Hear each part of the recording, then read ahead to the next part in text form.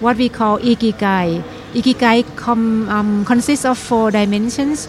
You do what you are good at. You enjoy what you love and you do that. And you get paid on what you do. And the last part is that what you do has to contribute to others. So all the 4 components put together become an Ikigai. Ikigai makes you smile every day. Yep. That's why you exist. Because you do what you are able to work on what you love. And that you get paid for that. And that at the same time, it can contribute to others people, not only to your salary.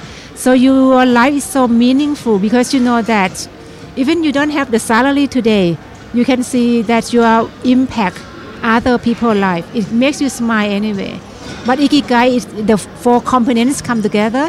You get paid for that and for your life, for your work, and for other people as well. Real People is produced by Square Holes, an agency conducting and publishing customized explorative research on key consumer markets, customers, and population segments. Square Holes also provides associated consulting and support to ignite positive business and social behavior change. Visit squareholes.com for more.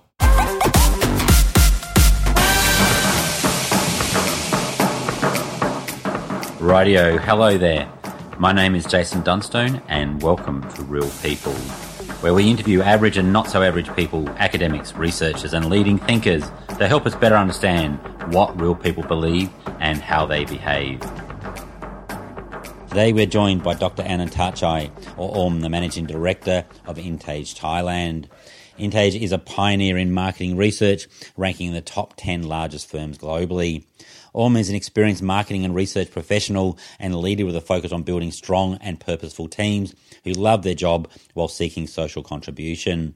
We discuss Om's time as a 15-year-old spending a year studying in Wagga Wagga, Australia, with not the kindest of welcomes from other students, but remaining with a smile every day, made close friends and lifelong relationships. We discuss the Japanese concept Ikigai, which guides a person's reason for being, and discuss how today's young professionals are seeking work-life integration and achieving higher purpose and contribution to the world beyond just work. Let's not waste a moment. On with the show. Hit it! That's what I'm talking about. Wait! Okay, now, from the beginning.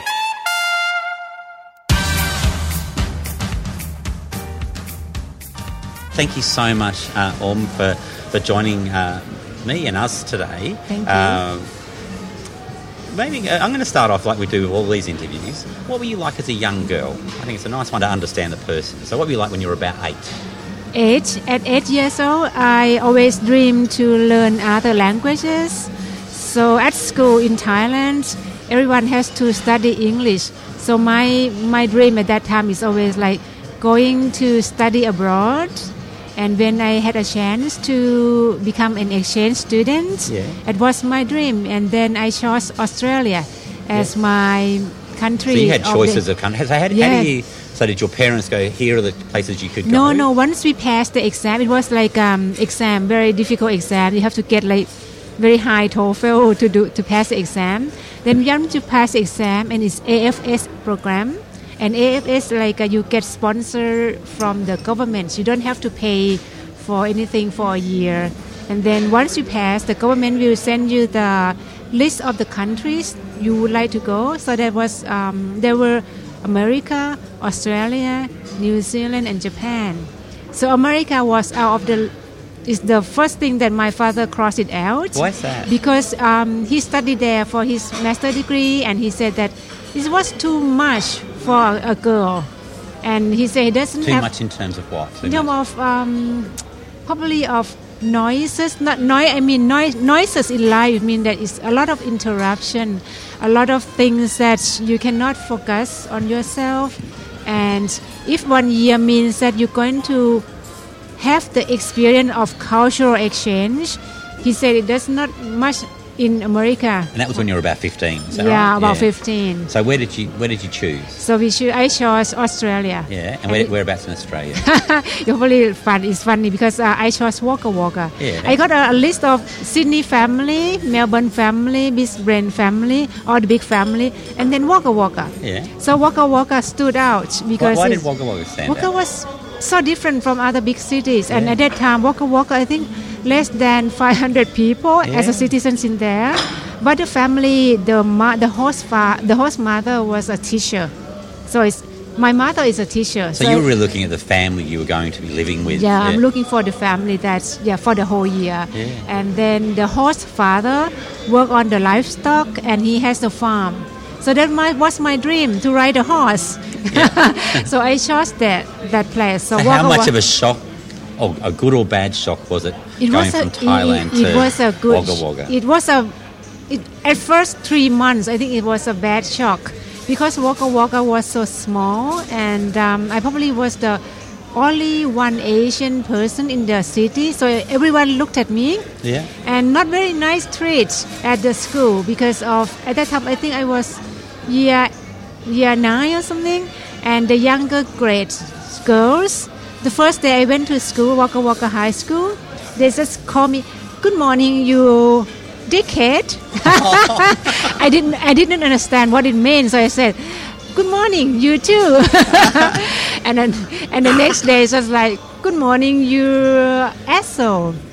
I didn't understand what it meant. Using words and that's right. Nice, not very nice. I didn't know, so I just smiled. So how did you work out what those words meant? So I went home to ask my host brother what it means. So he was angry. So in the next day, was he at school too? Yeah, he was like 3 years older. Yeah. So he was angry. So the next day he went to Wagga High School with me and tried to find that girl. I said, "No worry, I'm fine." So I think it kept going like that for the first 2 months, that the girls probably tried to fix out who I am. So it was fine because So how did you get over that when it was that? That's I think that's day very one. important. I think that's very important because if someone attack you and you attack them back, and that's getting more of the violence.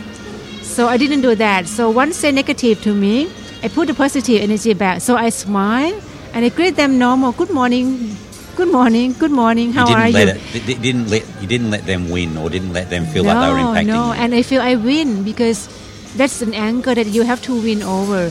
And then I don't mind. I still smile, and because at cultural exchange student, you have a lot of programs that you have to do for school. You have to show the cultural tradition, and at that time, I think I am a good student. I mean, in terms of grades and everything, high score in mathematics. So it's not like they see me that I'm not here as refugee or something. I'm here as exchange students. Yeah. So after 3 months, those girls are very good. They watch me very often, and very amazing because by the end of the year, when I have to go home, these girls cried. Oh, really? They said they love the same me. girls that the called same you girls, not they so come to nice hug thing. and say, I didn't expect that. I said, they like me. You're so different. You make me smile every day, something like that. Oh, so it's good. I think that's the first start that it makes me think that the positive energy can change not only yourself, but can change others and can change community. And did that come from that experience, or did that come from your family, or like I think both, from the family. My family in Thailand, the host family in Wagga Wagga, they're so positive. And also all the experiences that I gathered when I was 15 at that time in Australia. So I think that formed me until today, that I believe in the positive energy. Yeah. Yeah. And you went back to Thailand to finish school? Is that right? I went back to Thailand to finish school and do my bachelor degree there.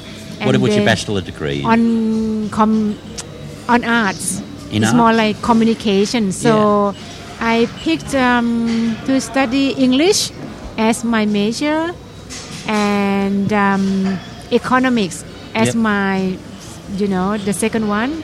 So did you know what you wanted to be? Actually, at that time, because I love Australia so much, I always aimed that I would like to come back to probably work here or something. So that's why I have English as my major in my bachelor. Yep. At that time, I thought that I could become an air hostess or the tour guide, that I can come back to Australia. Yep. So travel was a big part of it, that curiosity in the travel. To practice and to learn more of English and to learn more of the differences of people. Then, so when I had a chance to pick up my master degree, I went to the Gold Coast for Bond University, Yeah. and I did my communication as my master degree for 2 years. So What did your family think of when, obviously you're an adult by then, but what did your family think of when you were going back to Australia to do your... No, they're fine. They thought they were fine, yeah. Because the thing is, Australia to them is very safe. And because the host family, when I was there in Waka Waka, they still keep contact with us until today. Yeah. So that's 35 years ago. And until tomorrow, I'm going to see them. We Yeah, still that's keep in lovely. touch. So Yeah. they really... And you were saying before we started the interview that your son is now has or just finished off a study. He just accompany me to Australia. Oh, so your son hasn't studied there as well. Okay. He studied in Thailand. Yeah, okay. Yeah, that's Okay. good. And so you studied here and then you became a marketer or in marketing? Yes. Or So after master degree, I went back to Thailand and I started my career as a banker. Yeah. I didn't like it because I didn't like figures. You didn't like figures? The figures, Yeah, the yeah. numbers. Yeah, numbers, yeah. It doesn't help you think at all. It's just like you have to do by the rules and formula. So I had a chance to know someone at Nielsen, so I applied for marketing research there at Nielsen. So I started my career at Nielsen for 5 years at Nielsen. Then I left Nielsen for it's an Australian company open in Thailand. Yeah. It's a trade marketing consultant company. It's called Market 21. Yeah. At that time, the trade marketing consultant is good. Yeah. So I joined that company for a year. And then I met this lady who is the owner of the local research company. She asked me if I can help her to grow her business. So I said, okay, let's grow your business in the way I want. So I joined her company. And then afterwards, Intage is the biggest Japanese company in Japan, acquired that local company. So now I've been working for Intage for almost 10 years. Okay. Almost 10 years. So 25 years altogether for being a marketing researcher. Yeah. So what have you gained from that professionally and personally? Is that you must observed people a lot and sort of seen how marketing works and doesn't work? Or Yeah, actually, in the past 5 years, I would say I'm very little have involved in the research projects. I'm more involved with people development. So I'm the coach for the Marketing Association of Thailand, and also I did my PhD on human resource development. Yeah. So human is always my curiosity to understand myself, to understand humans within organisations? Yes, and also not only in organization, but I think in any society, it composed of human. Yeah. Differences of human, difference of generation. So that's my topic of my PhD. Yeah. The generational differences among Generation Y, Gen X, and baby boomers. Yeah. And I learned a lot from observing them and did my dissertation to study them, that their values, both life values and work values, are so much different. Are not so much different? Are so much different. Oh, so much different. Yeah, Okay. because like for work values, Gen Y, they carry what you call the career growth. The growth in the one company is not important to them. On the other hand, baby boomers, they want to grow up the ladder of their career in one company, but Gen Y, they seek for higher and bigger purpose. They not seek for higher position only, but higher and bigger purpose. And can they achieve that within the same organisation if it empowers them to achieve a higher purpose? Could they? Is that possible? That's true. Yeah. Because for the younger gen, if you promote them without any bigger purpose, they leave anyway.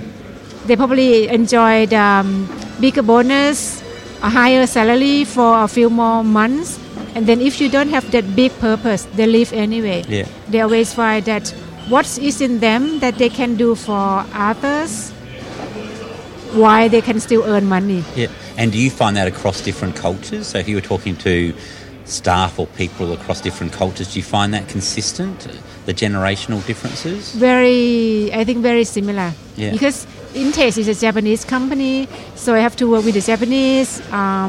They are more disciplined than Thai, But if you look at the generation, the younger generation has the same value, that they value, like, they don't mind about hard work, but it means that they must learn something.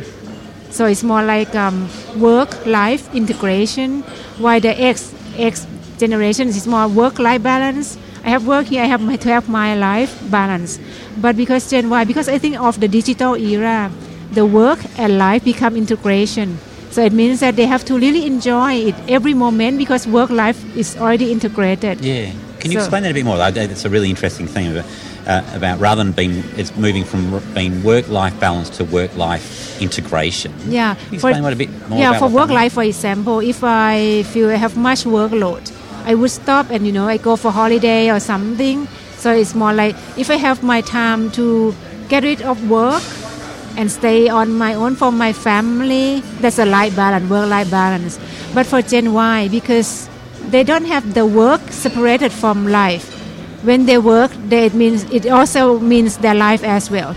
So that's why you cannot stop them that turn off your mobile phone, turn off your internet or anything, because when they're doing their reports, they're also on the social media.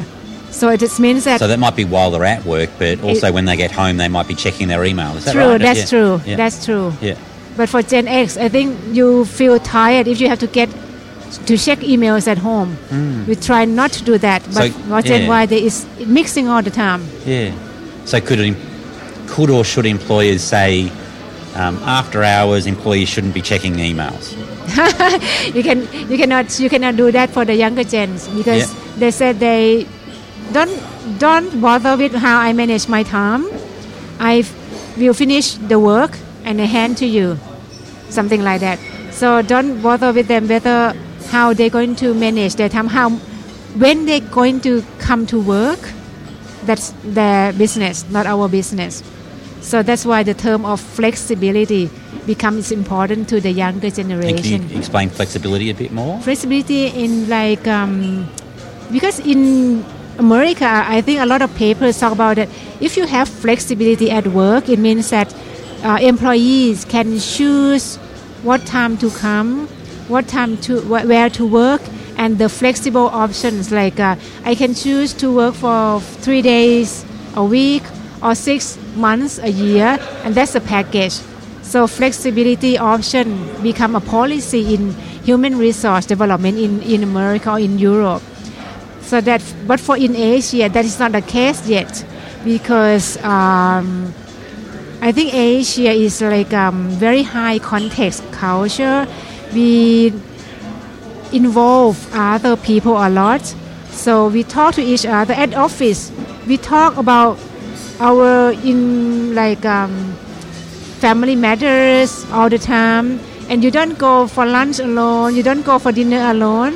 Once you're at the office, you ask your friends, where are we going for lunch, how was your family last night or something. So it's very mixed between life and work. Yeah. So when we ask the generation Y to choose which flexible option you want to choose, they don't choose anything, because they say, I still want to come to the office, I want to see my friends. And in Asia, we appear to call the office as a second home, and Starbucks as a third home. So office is really a second home, because they spend long hours. Asians work longer hours than any other countries in the world. So they said, I don't want to choose how many days. I just want my boss to understand me when I need a time off.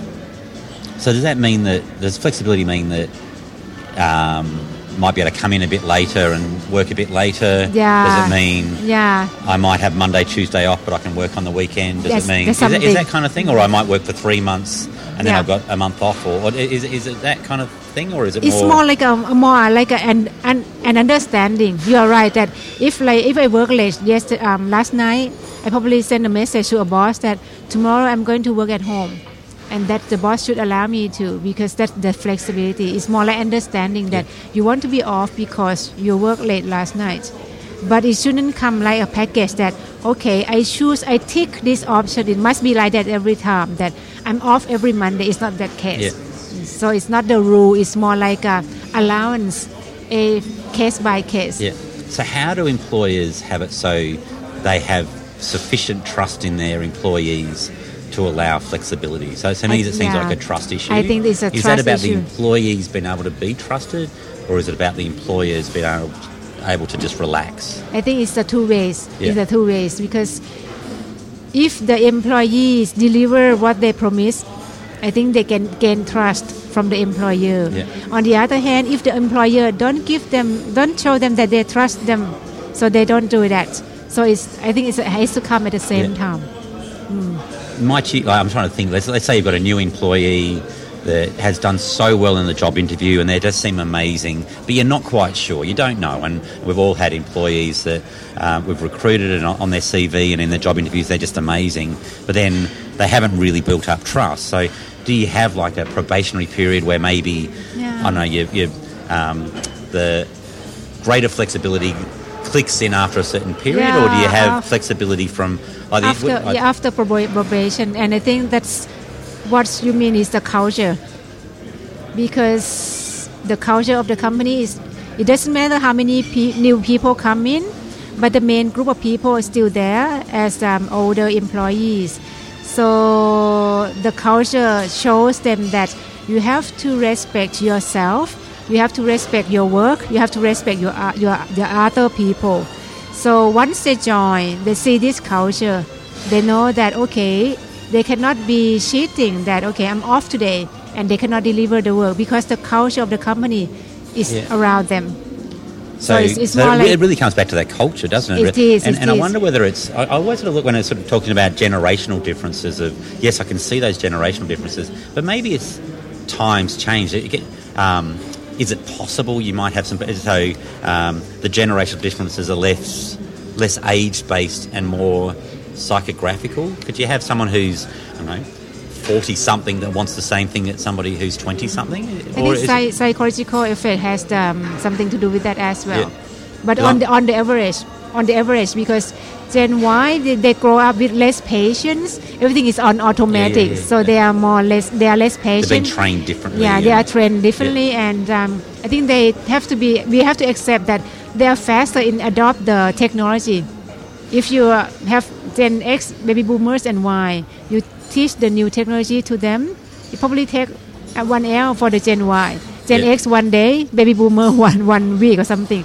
Once the catch up, this kind of thing is not the same pace. That causes frustration. Yeah. So that's the generation matters in some things. Yeah. But as you said, you're correct on what their background, how they groom, how they grown up. Yeah. Matters a lot as well. That's right. So they still need to have strong values and ethics and morals, irrespective of their age, don't they? Yeah. Really. So I'm guessing there's some 40 or 50-year-olds who are going, oh, thank goodness the work culture and the work expectations and flexibility is finally changing. We've wanted this all our life and now we can actually have it, so we've got freedom. Yeah. Do you think, is that fair, that you'd have people who are a bit more mature, that they've always kind of wanted a bit more freedom and flexibility, or their lifestyle's changed and they've welcomed those changes? Or? Their lifestyle change, they welcome and I think that's why a lot of what you call co-working spaces are getting more popular. Yeah. And even technology means you don't need to be at work to check your emails or to check the document. Yes, but if you have the baby boom boss, they still want to see you at the office. I don't know why do they still want to see you at the office? What do you think the fundamental? I think what they've been growing up in the office, probably they have not because they don't trust the younger people, but because they have been treated that way.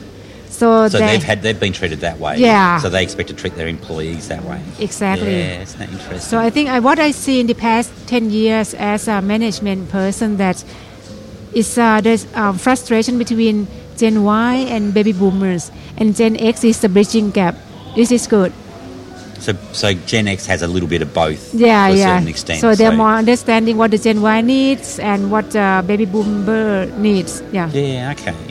So is there a simple formula or ingredient or Venn diagram of what makes a successful company? Is there what pulls it all together to... For my company? Oh no, just a company like you mentor and guide. Obviously, your company and just have broader conversations and presentations around building a successful company. What would you say the strong value is? It values? Is there another sort of other kind I think there are three structures? layers. Comparing to the Maslow needs, I think there are probably 5 layers, but can be grouped in 3 segments.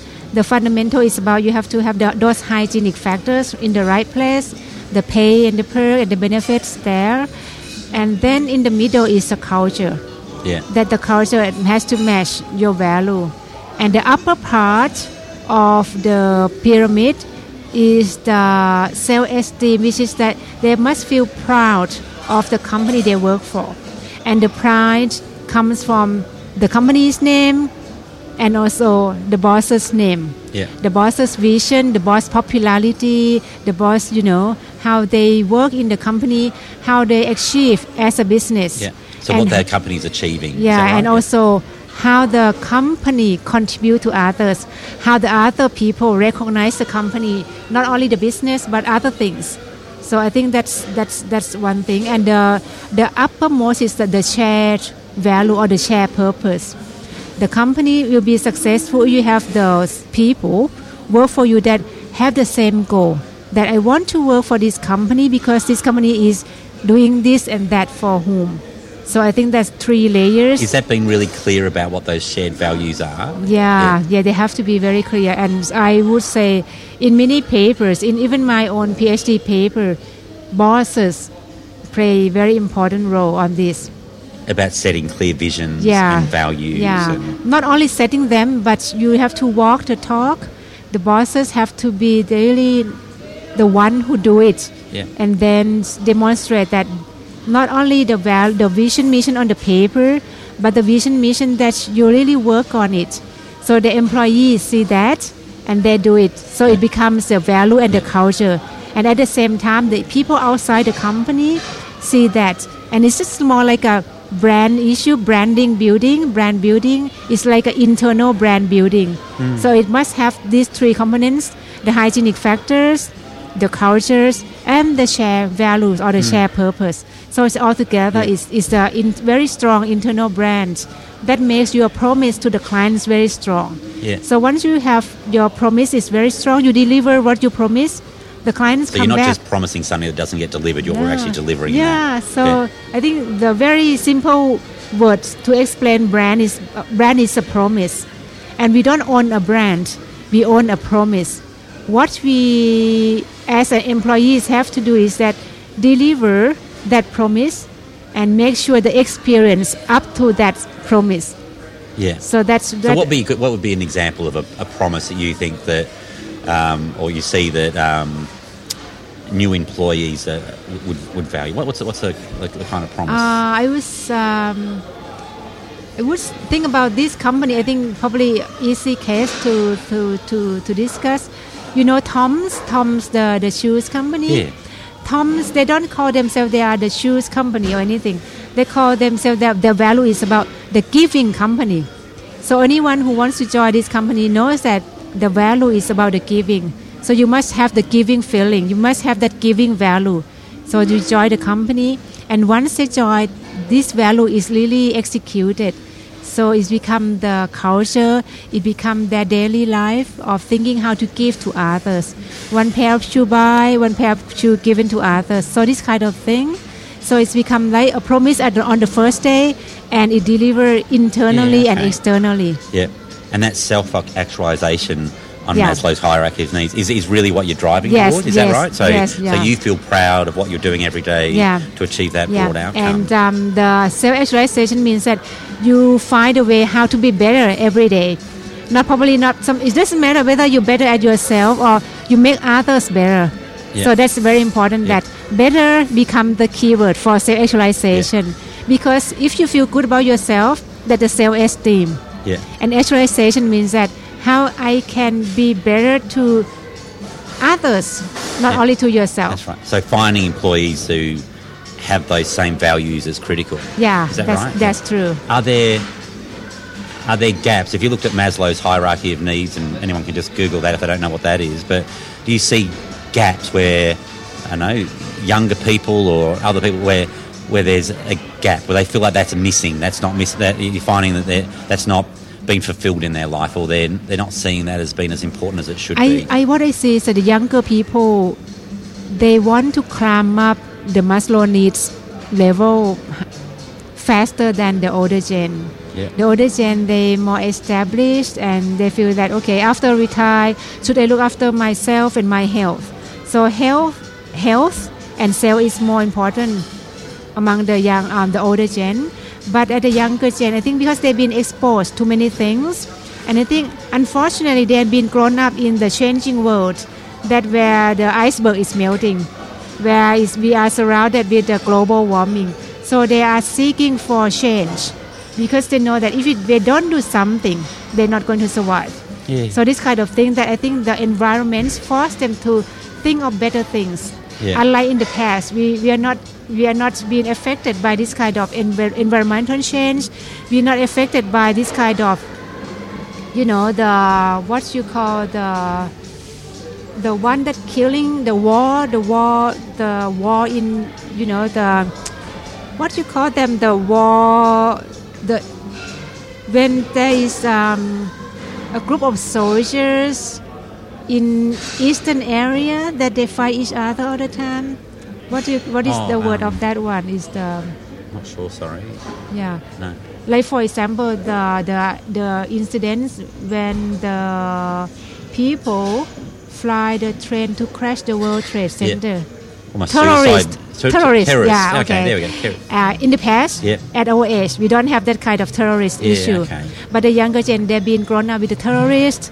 It's a lot of bad things around the terrorists. The culture change, the climate change.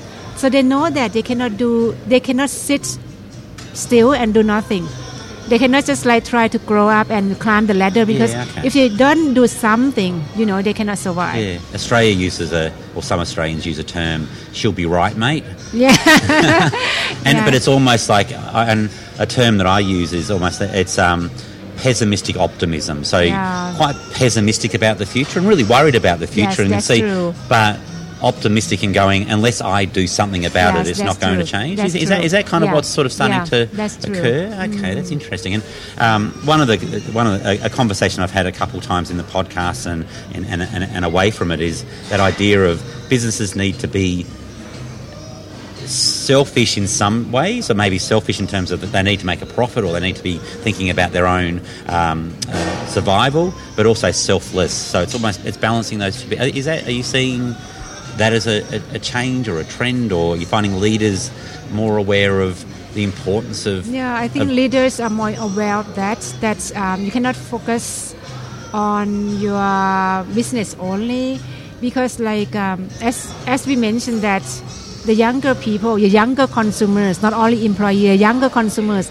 they are looking for the meaningful companies, meaningful brands as well. So if you don't do anything, your brand becomes just like average. So you have to do something that's not only for your own business, but for others people, so that you become stand out in a way in terms of branding, but it makes yourself happy and your employees happy, your stakeholders happy, your customers happy as well. So it means that you have to balance between what you do and what you give. In my term, I always tell my employees that the giving hand is always higher than the receiving hand. Yeah, okay. So it means that you have to try to think what else you can do for other people. Yeah. Even you cannot do it now, make sure that your report, your projects deliver more than the client expect, because that means you are the giver. Giving more than expect. So as you are younger staff, you can do that. Perform best on your work and do it more expected. But when you become the leaders in the company, you have to think of the bigger world that's, apart from the office. What about those in the community? We cannot survive without them. So we have to think between balance between profit and also the people outside the world. That's right, and it's a hard balance. I guess that's one trend that we've noticed, and we've even used it in our own business. And like we'll use the word sort of making the world better, and you kind of look and go, oh, they're saying that too, and they're saying everybody says it, and I guess it's really hard to make the world better. It's really hard to make that change. It's very easy to say, but it's very difficult to do it. I mean, maybe that's where the clash comes from a boomer in leadership positions and a millennial or even a Gen X, where they're going, well, they want to make the world better, but up here they're going, oh, we've got to pay our bills and we've got to pay staff. How do you? And I find, like, particularly in bigger businesses, they have profit expectations going up and up and up and up, and they've got boards and shareholders. And how do you change that? It's almost like a change in thinking of businesses, isn't it? Really, that profit's not the only measure, or.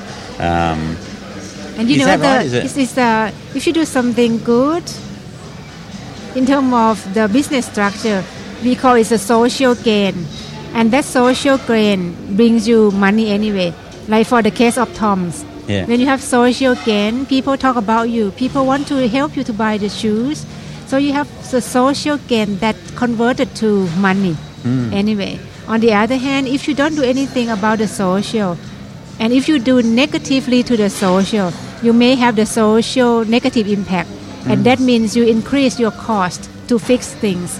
For example, if you have the negative impact on the customer experience, is you spend more to fix the experience. So that's the social impact as well. So I think it's all the same topic, that if you do things good, the goods return to you. It's a social impact as a positive. But if you don't, it's a negative anyway, especially in this digital era, when the word of mouth, the viral goes very quickly, it can harm, break or make your brand within a second. So if we do good things will happen to us. That's so it's true. the thinking around an organisation. So it's the I guess the desire. Everybody wants to do better, and everybody wants to make things stronger. But it's those reality bits that come through. Even I guess I look at some organisations, say a startup that does very well, and they've had the founders that have got a very strong values and vision to grow the business, and they get to a point and they need to get investor funding on, and then potentially if things don't go as well as what they would like, then they maybe are forced to change their values. How do you? I guess it's your staff, but it's also, I guess, at a broader level, it's kind of keeping the values strong within the whole organisation. Maybe when things aren't going well, it's probably easy to keep good values when things are going well, but when things are tricky, I think how would you manage that? I think one of the secrets is consistency, and also I see a lot of big brands talking about, like, you know, the green campaign.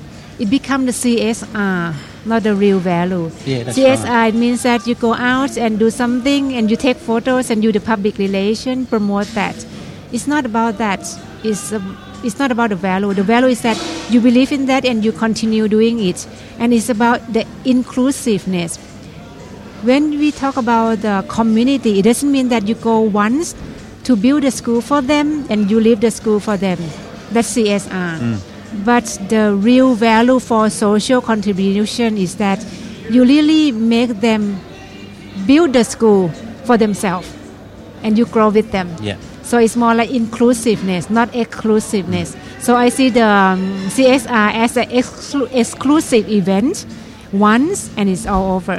But the real social value contribution is about inclusiveness. You grow with them. You don't build a house for them, but you teach them how to build a house. And it's more sustainable that way. And it's about bringing those skill sets into the organisation. That's true. And setting those as KPIs or key performance indicators as you go forward. And once you become a strong value in the company, you don't need a KPI. It's in their DNA. So the employees will keep asking, when are we going to do that again or something? It's in their DNA that they know. So that energy starts to create. That's true. Change and improvement in the broader community, in the broader world, beyond just profit. Is that right? And that's what staff are wanting nowadays. In the UN Sustainable Development Goal, we talk about the 3P: people, planet, and profit. So I think all the leaders have to balance between the three: people, planet, and the profit. Planet including the community development as well. And you're finding that conversation is changing in large corporations across the world? You're seeing that? Yeah. Yes, I think so. Yeah. And if you look at if you go to website of Unilever, P&G, Nestle, Yeah. they're always moving on this way. Yeah. That's not about the exclusive CSR campaign, but they really try to grow the community and, focusing on something that they are really good at. Like 2025, Nestle aimed that all their plastic has to be like reuse, recycle, or reduce, something like that. And do you think that's come from within those organisations wanting to be good, or community pressure for them to be good? I think it's the pressure. I think for the big company, it's the pressure. Yeah. But again, it's fair. It's fair for them. At least they start. I think that's good. Yeah. Because some pressure doesn't really affect any action. So just ignore something. Yeah. So the big brands, when they are pressured and they start doing something, I think that's good. Yeah. Because they have so much power. They have so many branches in all countries in the world. I think what they does affects. It has a ripple effect to other people as well. So they're moving in the right direction. Yeah, at least. Unilever had some press releases out recently about how their negative brands, or brands that aren't having a positive impact on the community, they had a timeline on it. I can't recall what the timeline is, but they'll sell them. So they'll sell them off. And some of the social media commentary was saying, what do you mean sell them off? They should close them down. So what's your sort of thought about sort of that when a big group like that goes, we're doing the right thing, we're getting rid of them out of our portfolio.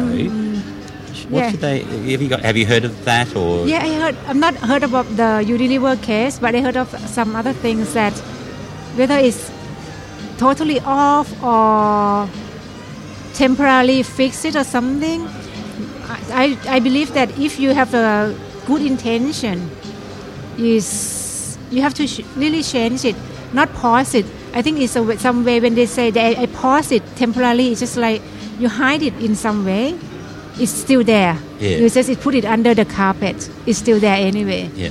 So I don't believe in terms of hiding. You have to really fix it right. Yeah. Okay. And is that about getting the right advice? Yeah. So they do it properly. That's true. Yeah. Rather than looking like they're doing the right thing, they have to do the right thing. Yeah. True. Yeah. And everyone is watching. In this small world, everyone is watching whether what you are doing. And sharing it and talking about it. They don't forget. They probably have other things to focus on the next day. Yeah. But they definitely don't forget what the brand does. Okay. So in essence, why does it matter for a business to be a business for good or a social business? Yeah, because I think a lot of things are changing around us, and the world is changing and driven by the younger generations. And what we see, their values, they are really looking for those brands with the values, because not only for their working places, but for their consumption as well.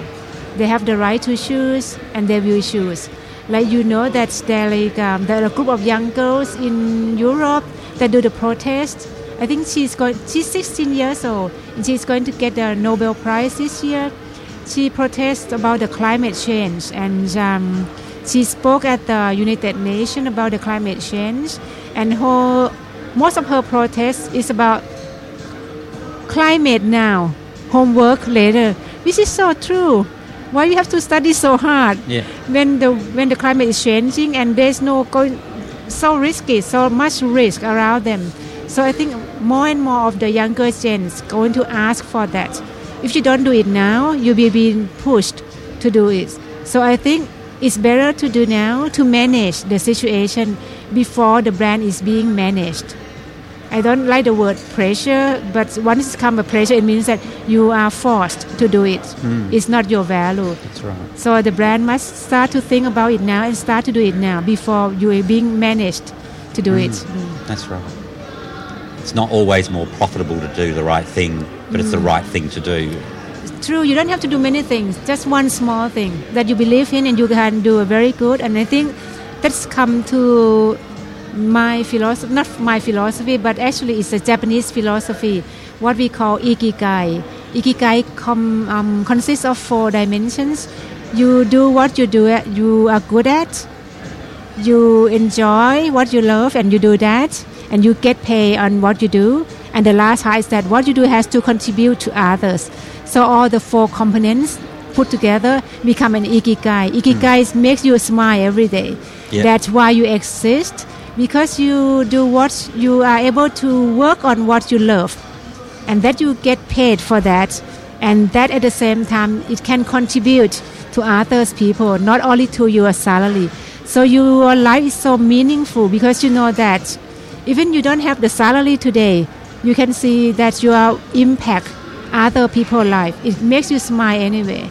But ikigai is the 4 components come together.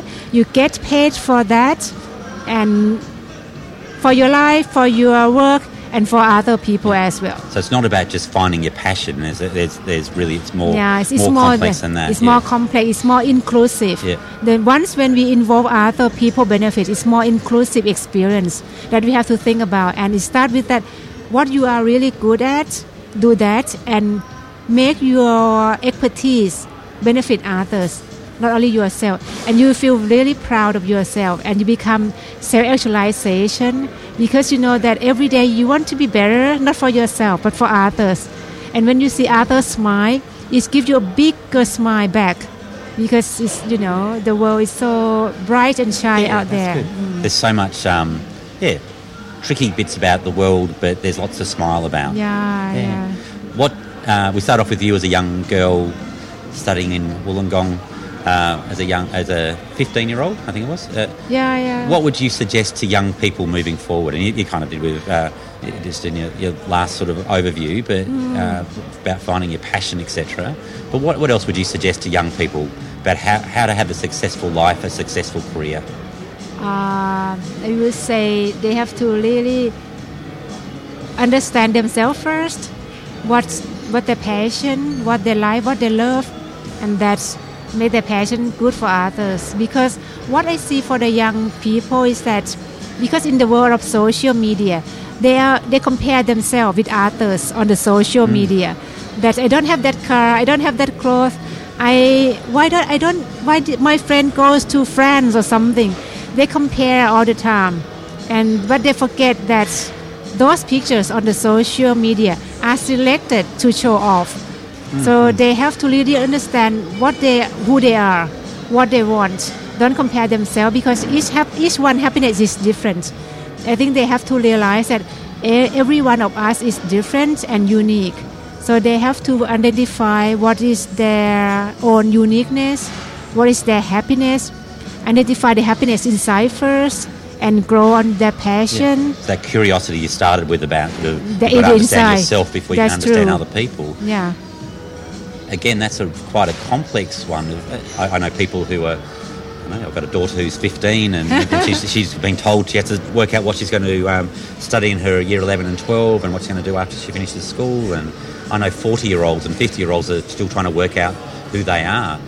Do you have any hints or tips about how do you discover yourself? I think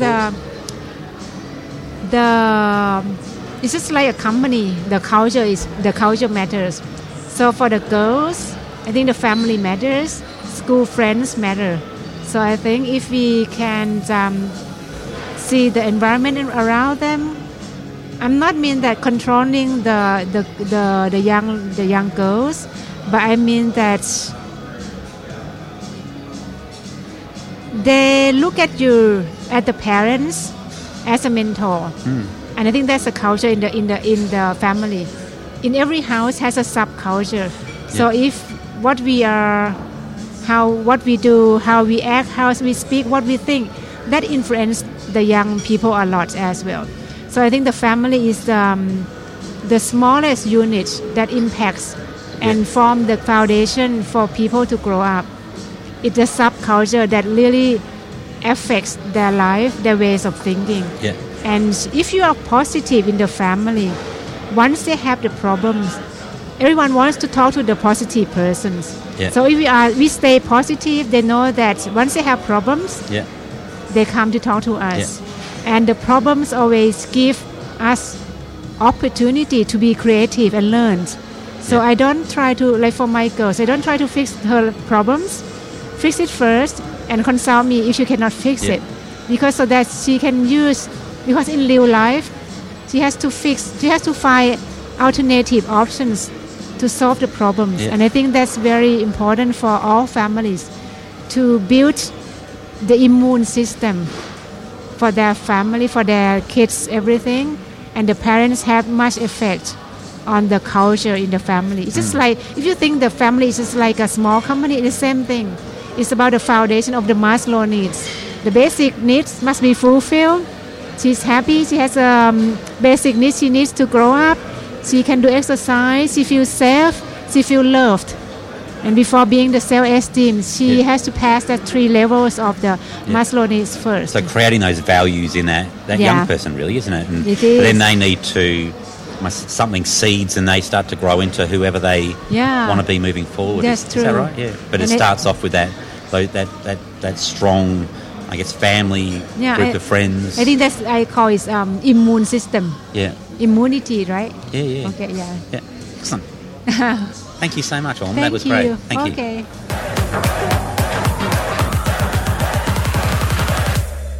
To comment on today's show, do so via Square Holes or myself on Twitter or your favourite social media. You can find me at Jason Dunstone.